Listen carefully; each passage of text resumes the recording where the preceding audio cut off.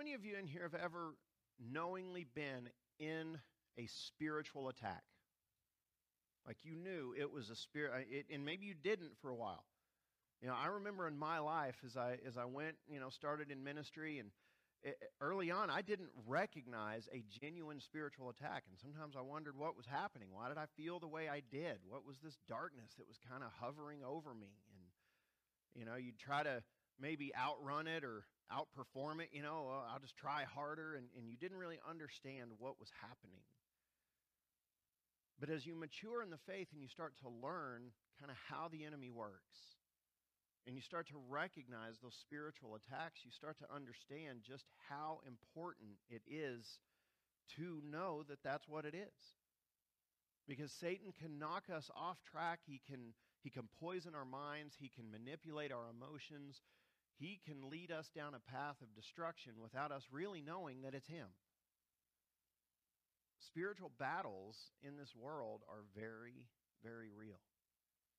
Now, this type of spiritual battle that we're going to talk about today, and we'll see in Nehemiah 6, Satan doesn't use them like constantly, because this is kind of his specialty. And I believe he doesn't need to use them as often, as we think, because many times he'll use the tactics that we've seen earlier in Nehemiah to get us to kind of just destroy ourselves. He doesn't have to pull out all the stops if he can just, do one thing and get us to be afraid, and then we quit. Well, we kind of did the work for him. But when we learn to stand up to that fear, to stand up to that discouragement, when we learn to continue moving forward despite the chaos around us, that's when Satan has to go to a new level in his battle against us. And the spiritual battle really does begin. And it's important that we understand how it works. And so we're going to look today in Nehemiah chapter 6, beginning in verse 1, going to verse 14, because we'll see that the spiritual battle is on. It takes a definite change in tone. Actions change. What they have to, discernment, everything that they see, it suddenly becomes very different in tone and tenor. And so look with me in chapter 6. It says, "Now when Sanballat and Tobiah and Geshem the Arab and the rest of our enemies heard that I had built the wall and that there was no breach left in it, although up to that time I had not set up the doors and the gates, Sanballat and Geshem sent to me, saying, 'Come and let us meet together at Hakaphirim in the plain of Ono.' But they intended to do me harm. And I sent messengers to them, saying, 'I am doing a great work, and I cannot come down. Why should the work stop while I leave it and come down to you?' And they sent to me 4 times in this way, and I answered them in the same manner. In the same way, Sanballat for the 5th time sent his servant to me with an open letter in his hand. In it was written, 'It is reported among the nations,' and Geshem also says it, 'that you and the Jews intend to rebel. That is why you are building the wall. And according to these reports, you wish to become their king. And you have also set up prophets to proclaim concerning you in Jerusalem, there is a king in Judah, and now the king will hear of these reports. So now come and let us take counsel together.' Then I sent to him, saying, 'No such things as you say have been done, for you are inventing them out of your own mind.' For they all wanted to frighten us, thinking their hands will drop from the work, and it will not be done. But now, O God, strengthen my hands. Now when I went into the house of Shemaiah, the son of Delaiah, son of Mehetabel, who was confined to his home, he said, 'Let us meet together in the house of God, within the temple. Let us close the doors of the temple, for they are coming to kill you. They are coming to kill you by night.' But I said, 'Should such a man as I run away? And what man such as I could go into the temple and live? I will not go in.' And I understood and saw that God had not sent him, but he had pronounced the prophecy against me, because Tobiah and Sanballat had hired him. For this purpose he was hired, that I should be afraid and act in this way and sin and so they could give me a bad name in order to taunt me. Remember Tobiah and Sanballat, oh my God, according to these things that they did, and also the prophetess Noadiah and the rest of the prophets who wanted to make me afraid. So as I said, they changed tactics. Why? Because they're almost finished. They have built the wall now. He says there's no more gaps, there are no more holes. Everything has happened, and all that's left to do is to set the gates, put the doors in, and this thing is finished. And now these guys send a letter and say, hey, you know what? Let's just talk. You want to talk? Why don't you come up and meet us, and let's just talk about what's going on here. Now, remember, who are these guys? They're the same ones who threatened to attack. They're the same ones that gathered armies in the distance. They're the same ones who had done everything they could to stop the building of the wall up to this point. So what would you believe when suddenly there's a change in their tone and they're like, you know what, maybe you're not such a bad guy, Nehemiah. Let's just talk. Well, what did Nehemiah say? They wanted to do me harm. He's not fooled by it. And the reason is that he has anchored himself to the truth through this entire process. Anchor yourself to the truth. When a spiritual battle starts, when Satan comes against you, and there's this darkness, there's this confusion, there's a kind of a sense of anxiety and you don't know why, truth is what is going to save the day. Every single time. Because truth tells us what we're hearing is a lie. But it's only truth that can expose the lie. That's it. It's only truth that can do that. And so what was the truth? Nehemiah spoke it all the way back in Nehemiah 2:20. What did he say about Sanballat and Tobiah and Geshem? What did he say? He says, but as for you, you have no share in Jerusalem or any claim or historic right to it. Now, has anything happened to change that truth to this point? Nothing. So the fact that they want to come and talk now, it's like, what do we have to talk about? We have nothing to talk about. You've been trying to stop everything we're doing. You've been against us this whole time. Now you want to make peace. For what purpose? There's no reason for this. And so he says, they wanted to do me harm. And so when we are experiencing a spiritual battle in our lives, there are three things that we have to be aware of. We got to watch for it. We got to know, because Satan uses these almost every time. And that is diversion, division, and deceit. Diversion, division, and deceit. Okay, and we see diversion at the very beginning of this. In verses 2 and 3, he says, come, let us meet in the plains of Ono. You remember that? Well, the plains of Ono were 20 miles north. Now, for us today, 20 miles is a drive to Lee Summit. Then that was a couple of days' journey. You didn't just up and go 20 miles away on a whim. And so they're thinking, you know what, we'll get him out here, we'll get him separated from everybody else, we'll divert his attention, and while he's gone, the work will stop, and it's just all a big ruse to keep them from finishing. And Nehemiah recognizes it. And I love his response. It's a wonderful one that we all need to learn at different times in life. What did he say in verse 3? And he says, and I sent messengers to them saying, I am doing a great work and I cannot come down. I'm doing a great work and I cannot come down. Why should the work stop while I leave it and come down to you? Now, I don't know about you, but that is actually a bit of an insulting response. You're not worth my time. I'm doing something important, and it's more important than meeting with you, Sanballat and Tobiah and Geshem and the rest of you.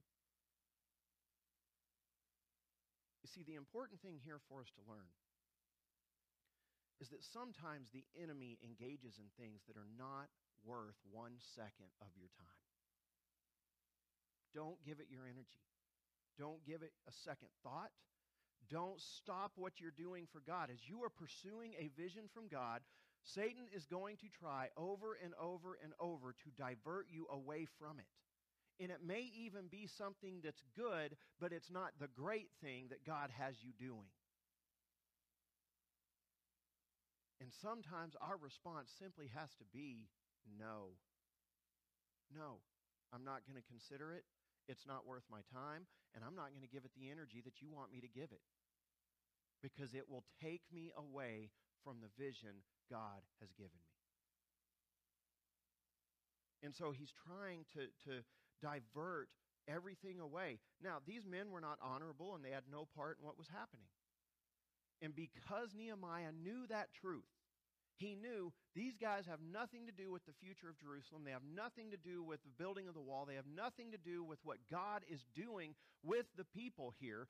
They have nothing to do with this, so why waste time engaging them? Just ignore it. Now, what did they do? They kept asking. Don't you find that interesting? The first answer comes back, I'm doing a great work, I can't come. And what do? They just send it again. Just keep coming, keep coming, keep coming. You know why? Because Satan will wear us down with that if we don't stick to the truth.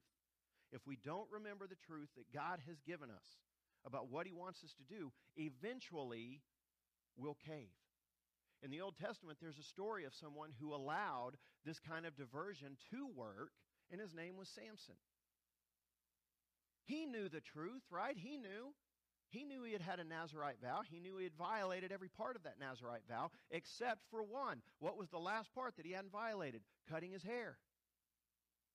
And yet Delilah keeps asking over and over, what's the source of your strength? What's the source of your strength? What's the source of your strength? And attacks keep happening on the other side. And he keeps lying, he keeps lying, he keeps lying, but eventually he gives in because it says she wore him down. Do you realize in a spiritual battle, that is one of the goals, is simply to wear us down. And you know what wears us down? Engaging it. Nehemiah said, I'm not even dealing with it. He says, I've got something more important to do. No. And he went on with the work. He simply ignored it. He refused the diversion that Satan had sent him. The second thing we got to look for is division. If he can't divert us, then he will divide us. And when I say divide us, I mean he'll divide the people from the work. He will divide the people from each other. Whatever division he can sow, he will do it. And it should be the vision that unites us. And so we should be able to look at the work ahead of us, and when Satan starts his business of trying to divide, we can say, you know what? I'm not getting involved in this because it's going to set me against the work God has for me. And so what does he do? In verses 6 and 7, it says, it is reported among the nations, and Geshem also says it, that you and the Jews intend to rebel. That is why you are building the wall. And according to these reports, you wish to become their king. And you have also set up prophets to proclaim concerning you in Jerusalem, there is a king in Judah. And now the king, King Artaxerxes of the Persian Empire, will hear of these reports. So come, let us take counsel together. Now this is the Nehemiah's version of anonymous sources. Okay? They're just making stuff up now. They literally are just creating ways to try to do this. But I guarantee in that time with the Persian Empire, even being rumored to be putting together any kind of rebellion, you didn't want to be on that radar. That king was not going to like that. Like, he didn't want to hear, hey, you know what? These people want to rebel against you and don't want to serve anymore. They don't want to pay their taxes. That would get you killed in a hurry. And so this is not just some, left field kind of thing. This is a genuine concern that if it's believed, there's probably a lot of people in Jerusalem that would drop their trowel and they'd stop working and they're like, no, I don't want anything to do with that. I am not in rebellion. I want to live, okay? And so this is very much a tactic that is meant to divide the people and stop the work. Because some are going to be labeled now, some are not. What's going to happen? And what does he say? He says, that's reported among the nations. Word's kind of spreading. Everybody's saying it. Who's saying it? This guy. That's it. But they say it's, the nations are saying it, and Geshem says it too. He's trying to add validity to this. What does he say? He says, no such thing is happening. You're making it up. And he goes back to the work. Notice how much Nehemiah just refuses to engage at this point. Before, when it was the threats, he would engage. What was it? He's like, yeah, let's put swords on people. He was preparing everybody. He was responding immediately to real threats that were there. But the spiritual battle's a little different, because the spiritual battle is all about the heart and the mind. And that's why we get so confused by it sometimes, because the heart and the mind, they're easily misled. You know, I see a guy standing in front of me with a sword wanting to attack. I don't have to interpret that very, very long to get to the truth. This is a threat.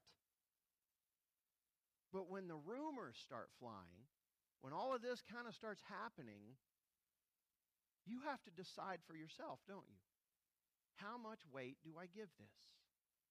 Is this true? What does it mean? And if Satan can get us in that conversation with him, he wins.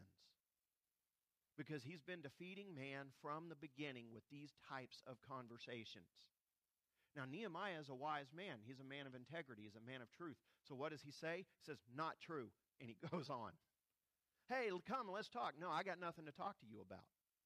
I have nothing to talk to you about. And he refuses over and over to engage on the enemy's terms. And one of the reasons that Satan so much wants to divide, division is one of his chief weapons against God's people, is because he knows how important unity is. This wall would not be finished if they were not unified in its construction.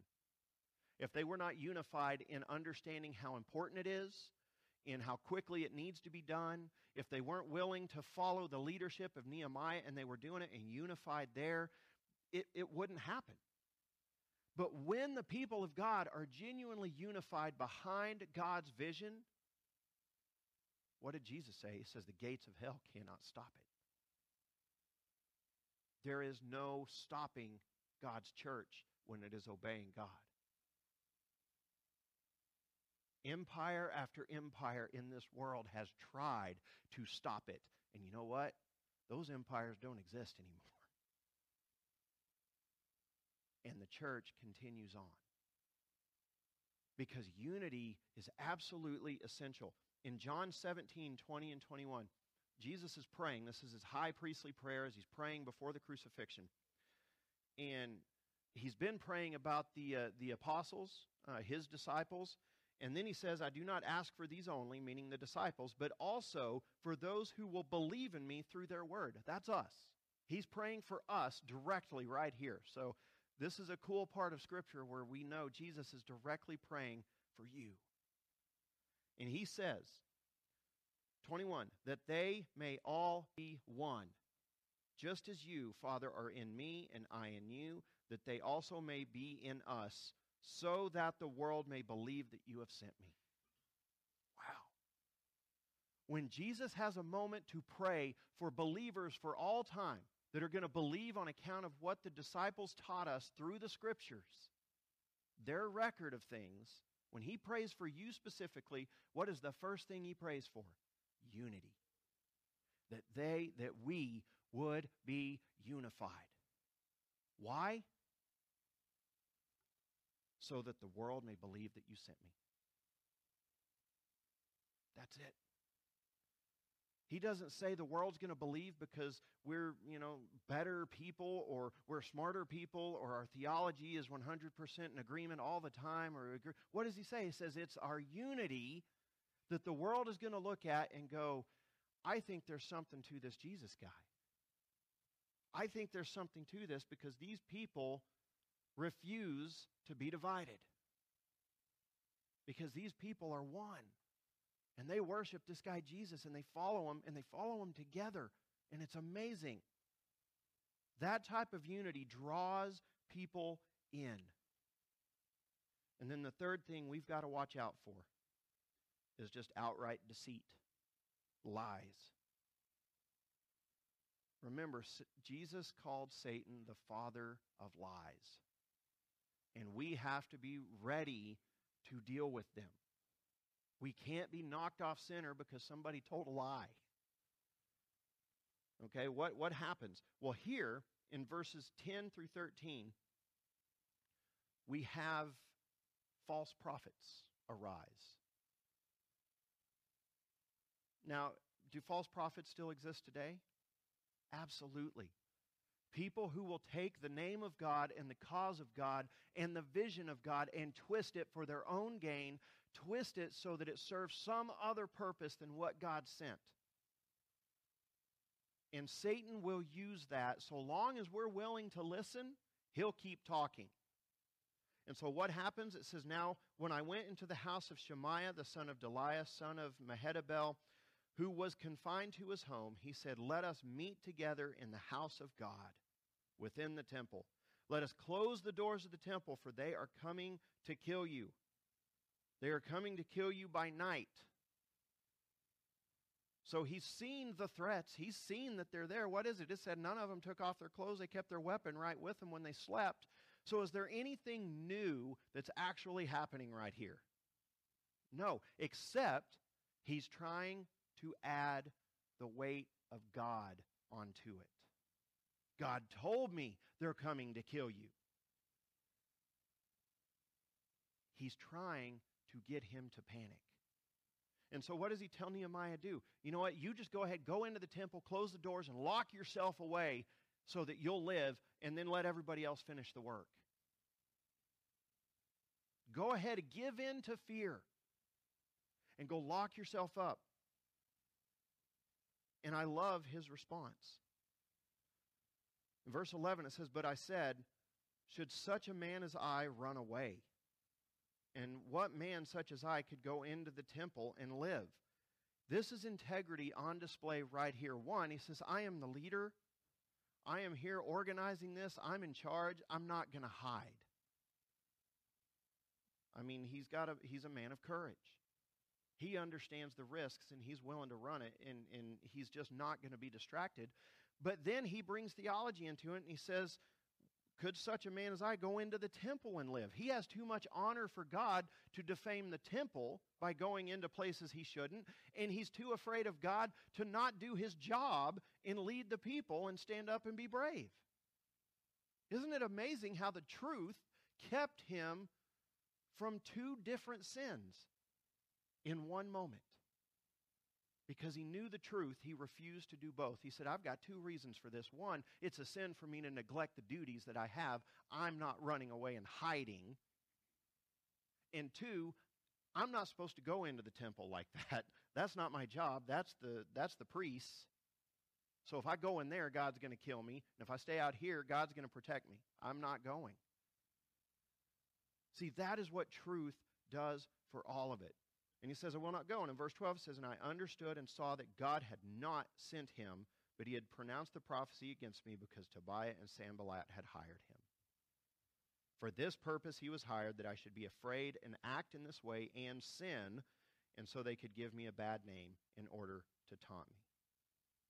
Now the first sign, I believe, that this prophecy was false was how personal it became. Everything to this point has been about what? The nation, the city. We're building it. We're all in this together. We're working together in this. There's unity with the people, and it's about protecting the people and building the wall. And suddenly this prophecy comes forward and it says, you, Nehemiah, you need to hide. You need to just go. That seems out of place. And why is that? Because Satan knows that we all, to a degree, want to think that everything is focused on us in some way. Our sinful nature is very self-centered. Now, I'm not saying we live in that place all the time, but I mean, Satan knows that if he can get us to crack the door open to, whoa, this is really about me, and we lose sight of the big picture, we'll make selfish decisions thinking that they're justified. And that's what he was trying to get him to do here. Forget the work. Forget the people. Forget the responsibilities. You go hide and protect yourself. Now, Nehemiah's integrity was too great. His faith was too strong. And he just said no. And so one of the things that I love in this is how quickly these battles seem to end. Because make no mistake, this is a battle. As a false prophet comes and says, God told me this, there are decisions, there are emotions, there are things that have to happen right then. I mean, he's got to decide, is this true or not? He has to engage this in some way. But because he knows the truth, he ends it like that every time. He doesn't wait. Because if it was true over here, nothing has changed that truth. And so there's nothing to consider. And you see, what Satan wants to do is to get us more into our emotions than in his spirit. You thought I was going to say in our head, right? Our own head will lie to us too. He wants us guided by our emotions and our own logic rather than by his word. But if we will allow his word to guide us and set the standard and the truth for us, then when somebody comes along who is not of God and says, hey, this is what God says, you'll be able to say, no, it isn't. No, it isn't. I know that's not true, and I'm not going to entertain it. I'm done with this conversation. And we aren't taken captive by it. And this is how spiritual battles work. Spiritual battles are typically not prolonged things. They happen quickly. Bam, bam, bam, and there it is. And Satan comes at us, and we have to make decisions, and they happen fast. And we either give in and fail, or we anchor ourselves to the truth, and we stand firm. And so what do we do? Well, in 1 John 4:1, this scripture is amazing because he just tells us, he says, Beloved, do not believe every spirit. Now that command right there should be enough. Do not believe every spirit, but test the spirits to see whether they are from God, for many false prophets have gone out into the world. Now, how do we test the spirits? What is the test? The test is right here. This is what God has given us. The Bible is not, to unlock every and unravel every mystery that the universe could possibly present. Okay, it is a guide into truth that takes us to Jesus. Jesus said, the law and the prophets, they testify to me. It will lead us to Jesus, and Jesus and the Holy Spirit will guide us into truth. And so one, the test is, does it agree with Scripture? Two, what does it do with Jesus? Does it believe that Jesus is the one and only way to heaven, that he died on the cross for your sins and was raised again on the third day? If it takes you away from that at all, guess what? False prophet. Not the truth. Reject it. And don't discuss it. You see, I believe Satan, one of the things he wants to do is to get us to have a conversation with him. Notice Nehemiah doesn't have these conversations, does he? Not at all. He tells them, no. Should a man like me hide? No, not doing it. No, I'm doing too great a work. I can't come down. Go away. He refuses to engage because there's nothing to be gained from these conversations. What I like to picture this as is a person standing there who has made it known that they want to kill you. And you tell them no, and they say, well, let's talk about it. Well, no, there's nothing to talk about. Now, you do know Satan wants to destroy you, right? Everything he does is with the express purpose and intent of destroying you. And if he's got to do it one small compromise at a time, he will. He'll be patient. But everything he does is with the point of destroying you, your family, your church. That's what he wants to do. And he'll lie to you over and over. And so guess what? We don't need to have that conversation with him. We just tell him no, and we go on, and we fulfill the vision that God has given us. And so when we enter into the spiritual battle, and I mean this wholeheartedly, don't panic. When spiritual battles start in your life, don't panic. Okay, what do we know about Satan? He is the father of lies. He's going to come at you with lies. He's going to come at you with more lies than you ever thought.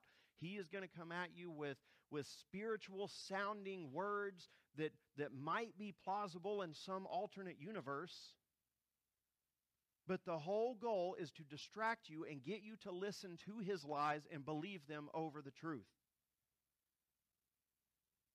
And so he's also going to paint a picture of things that aren't true. And when I say he's coming at you with lies, that's what I mean. He's going to say, look, the whole world around you is falling apart. Look, everybody doesn't like you. Look, you failed at everything. How could you possibly call yourself a Christian? How could you possibly lead that ministry? Because look at your life. And he's going to exaggerate faults, and he's going to lie to you at every single step. Every step. And if we anchor ourselves to the truth, we can look at it and say, well, no, I'm not qualified to lead that ministry because it's about God and not about me. But if he's called me to it, then you know what? He'll get me through it. And that's enough. So thanks, but no thanks, Satan. I'm not having this conversation. God's vision is more important than my feelings right now. Because when we panic, we make impulsive decisions, we make selfish decisions, we make decisions that are not based on faith. And we have this story. I know many people know it, but we're going to go back through it. In the book of Matthew, in chapter 14, in verse 25, we read about Jesus walking on water out towards the boat. And it says, and in the fourth watch of the night, he, Jesus, came to them walking on the sea. But when the disciples saw him walking on the sea, they were terrified, rightfully so, and said, it is a ghost. And they cried out in fear. But immediately Jesus spoke to them, saying, take heart, it is I, do not be afraid. Verse 28, and Peter answered him, Lord, if it is you, command me to come to you on the water. He said, come. So Peter got out of the boat and walked on the water and came to Jesus. But when he saw the wind, he was afraid, and beginning to sink, he cried out, Lord, save me. Jesus immediately reached out his hand and took hold of him, saying to him, O you of little faith, why did you doubt? And when they got into the boat, the wind ceased, and those in the boat worshipped him, saying, truly you are the Son of God. Now, what was this failure from Peter? Peter catches a lot of flack over this, but I'm actually pretty impressed with Peter here, because one, he got out of the boat. Most of us would be the ones in there like, you're crazy, dude. That's a guy walking on water. That ain't right. You've been a fisherman your whole life. You know what happens if you go overboard in the middle of a storm like this. But Peter's like, hey, if it's you, call me out. Now, what is that? That is a God-given vision now. When Jesus says, come to me, that is a God-given vision of walking on water. Now, what did I tell you? There's no such thing as a safe vision from God. There's no such thing as a comfortable vision from God. There's no such thing as a vision that's going to fit right into our little square of how we think the world works. That's not how God works. And so there is a vision to be fulfilled here, and Peter starts walking. He gets out, and he's walking on water. Now, I got to think, like, what does this feel like? You know, for a while, he's got to think, this is pretty cool. He's walking out there on it. But then there's a phrase that to me is just amazing. It says, he saw the wind. You can't see the wind. It says he saw the wind and became in the waves and became terrified. You know what he did see were the effects of the wind around him. You can't see the wind, which means he had to interpret on his own what was happening. He had to go back to his normal, rational way of thinking, where suddenly what he's doing is impossible while he's doing it. Now, I don't know about you, but while you're in the middle of doing it, you start thinking differently. But he didn't. It says he saw the wind. He allowed the circumstances around him to dictate reality to him, when reality was something that was far better. I mean, it was so much more amazing. He's walking on water to Jesus. But he allowed himself to be distracted, and he panicked. He made a decision in a moment that was not in line with the truth that he was experiencing, and he knew. He knew the truth because he already asked, look, if that's Jesus and he's walking on water, he can make me walk on water. Guess what? There was truth. Had he anchored himself to that truth completely, he doesn't sink. But he allowed himself to be diverted from the truth, and he allowed himself to panic. And so here's what we do in the midst of this. If we don't panic, then that means we focus on faithfulness. Now, this is not a legalistic, try harder, do more kind of list. That's not what I'm talking about. When I say focus on faithfulness, I mean when the spiritual battle begins, we start to focus on the things that we know God wants from us. And this is where the Apostle Paul in Ephesians 6 gives us the armor of God. You know, we talk about it all the time, but I think we miss the point. The armor is about the battle. And in the middle of the spiritual battle, what does he say to focus on? Well, listen. In Ephesians 6, verses 10 through 17, it says, finally, be strong in the Lord and in the strength of his might. So this is about his strength, not ours. Put on the whole armor of God, that you may be able to stand against the schemes, i.e. the lies, of the devil. For we do not wrestle against flesh and blood, but against the rulers, against the authorities, against the cosmic powers over this present darkness, against the spiritual forces of evil in the heavenly places. Therefore, take up the whole armor of God, that you may be able to withstand in the evil day, and having done all, to stand firm. Stand therefore, having fastened on the belt of truth, and having put on the breastplate of righteousness, and as shoes for your feet, having put on the readiness given by the gospel of peace. In all circumstances, take up the shield of faith, with which you can extinguish all the flaming darts of the evil one. And take the helmet of salvation and the sword of the Spirit, which is the word of God, praying at all times in the Spirit with all prayer and supplication. Now, what is it he told us to focus on? What gets us through the battle? Salvation, righteousness, truth, a readiness to obey, which is fulfill the vision, which means move forward in obedience. Be ready to obey. Okay, a readiness to obey, the word of God, faith, and prayer. That's it. That is what gets you through the spiritual battle successfully. What does he say? He says, after you've done all this, what are you going to be doing? You'll keep standing. Satan will not be able to move you. You will stand. Does that mean the battle won't happen? No, it's coming. I mean, that's just resign yourself to the fact that Satan is going to attack. He is going to attack you. He is going to try to deceive you. He's going to try to divide people. He's going to try to divert you away from what God wants. Those spiritual battles are real, and they do happen, but we know what to do. We focus on faithfulness by focusing on salvation, righteousness, which is right doing, truth, a readiness to obey, the Word of God, faith, and prayer. When we focus there, we can't lose. Do you get that? We can't lose. That's why Paul uses it as armor of God for a battle, because he's like, when you do this, when this is what your life becomes about, when the battle happens, he can't touch you. You will withstand what's going on. And it'll keep the enemy from getting a foothold. And look, that's what Satan is looking for all the time, is simply a foothold. Give me something, and I'll turn it into destruction. That's what his phrase is. Give me something. Just give me something. And you see that with Nehemiah. What are they doing? They're trying everything they can now. Hey, we want to get along. Why don't you come on out here and talk? Now I got nothing to say to you. Well, you know what? There's word out there that you're, forming a rebellion, that you're trying to fortify your people again, want to be king. We should really talk about this. No, you're making stuff up. That's not true. Go away. Okay, well, we'll up it even more. False prophet. Hey, God told me that you're going to die in your sleep. They're going to kill you. You should go hide in the temple. What? That's crazy talk.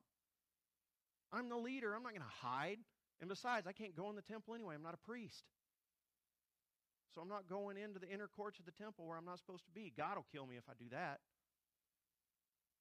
You see how quickly those battles end because he sticks to the truth? because he is committed to righteousness, because he's ready to serve. The armor of God is on full display in Nehemiah's life in this spiritual battle, and we see how quickly he wins the battles because of it. And so I want to ask you today, do you recognize diversion, division, and deceit when the enemy is using them against you? Do you see it? Do you recognize it? Are you looking for it? Not to blame other people or look or anything like that. It's just, do you recognize a spiritual attack when it's happening so that you know I've got to hold to the truth? And if I hold to the truth, then this isn't going anywhere. Nothing will come of it. And then finally, do you trust God to get you through the battle and to accomplish his vision? Too many times, I think, too many of us, and I'll raise my hand on this, when the battle starts, we think somehow I got to take more control of it. Instead of just trusting God that, you know what, if I rely on the truth, if I just focus on faithfulness, he can't touch me. We want to take over in our own strength, and Satan says, oh, I got you now. I got you in your own strength. Now I can make you anxious. Now I can make you worry. Now I can make you make a bad decision. Now I can manipulate you. But if we trust God to get us through, that, you know what, if he has a vision he wants us to accomplish, guess what? Nothing can stop that vision from happening if we will be faithful to it. That's what Jesus meant when he said that the gates of hell will not win over the church of God. They will not overcome the church, that it's just going to continue forward because nothing can stop God. Let's pray. Father God, thank you so much. God, thank you that you have shown us how to withstand the spiritual battles of life. God, thank you that you have given us examples like Nehemiah to look to in the way he handles these battles, God, that he isn't shaken, he isn't fearful, he is decisive because he knows the truth. God, teach us and help us to be like that in our own lives, God.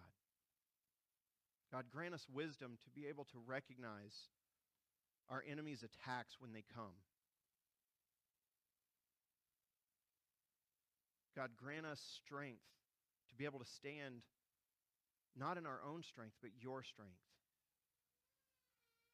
To follow you. And God, we just pray, Lord, as we move forward as a church, as we restart Sunday school, as we start these small groups, God, this is your vision and it's your church. And so, God, we pray that you move us forward. God, that we would unify around your vision in your ways, that you would be glorified. It's in Jesus' holy name we pray. Amen.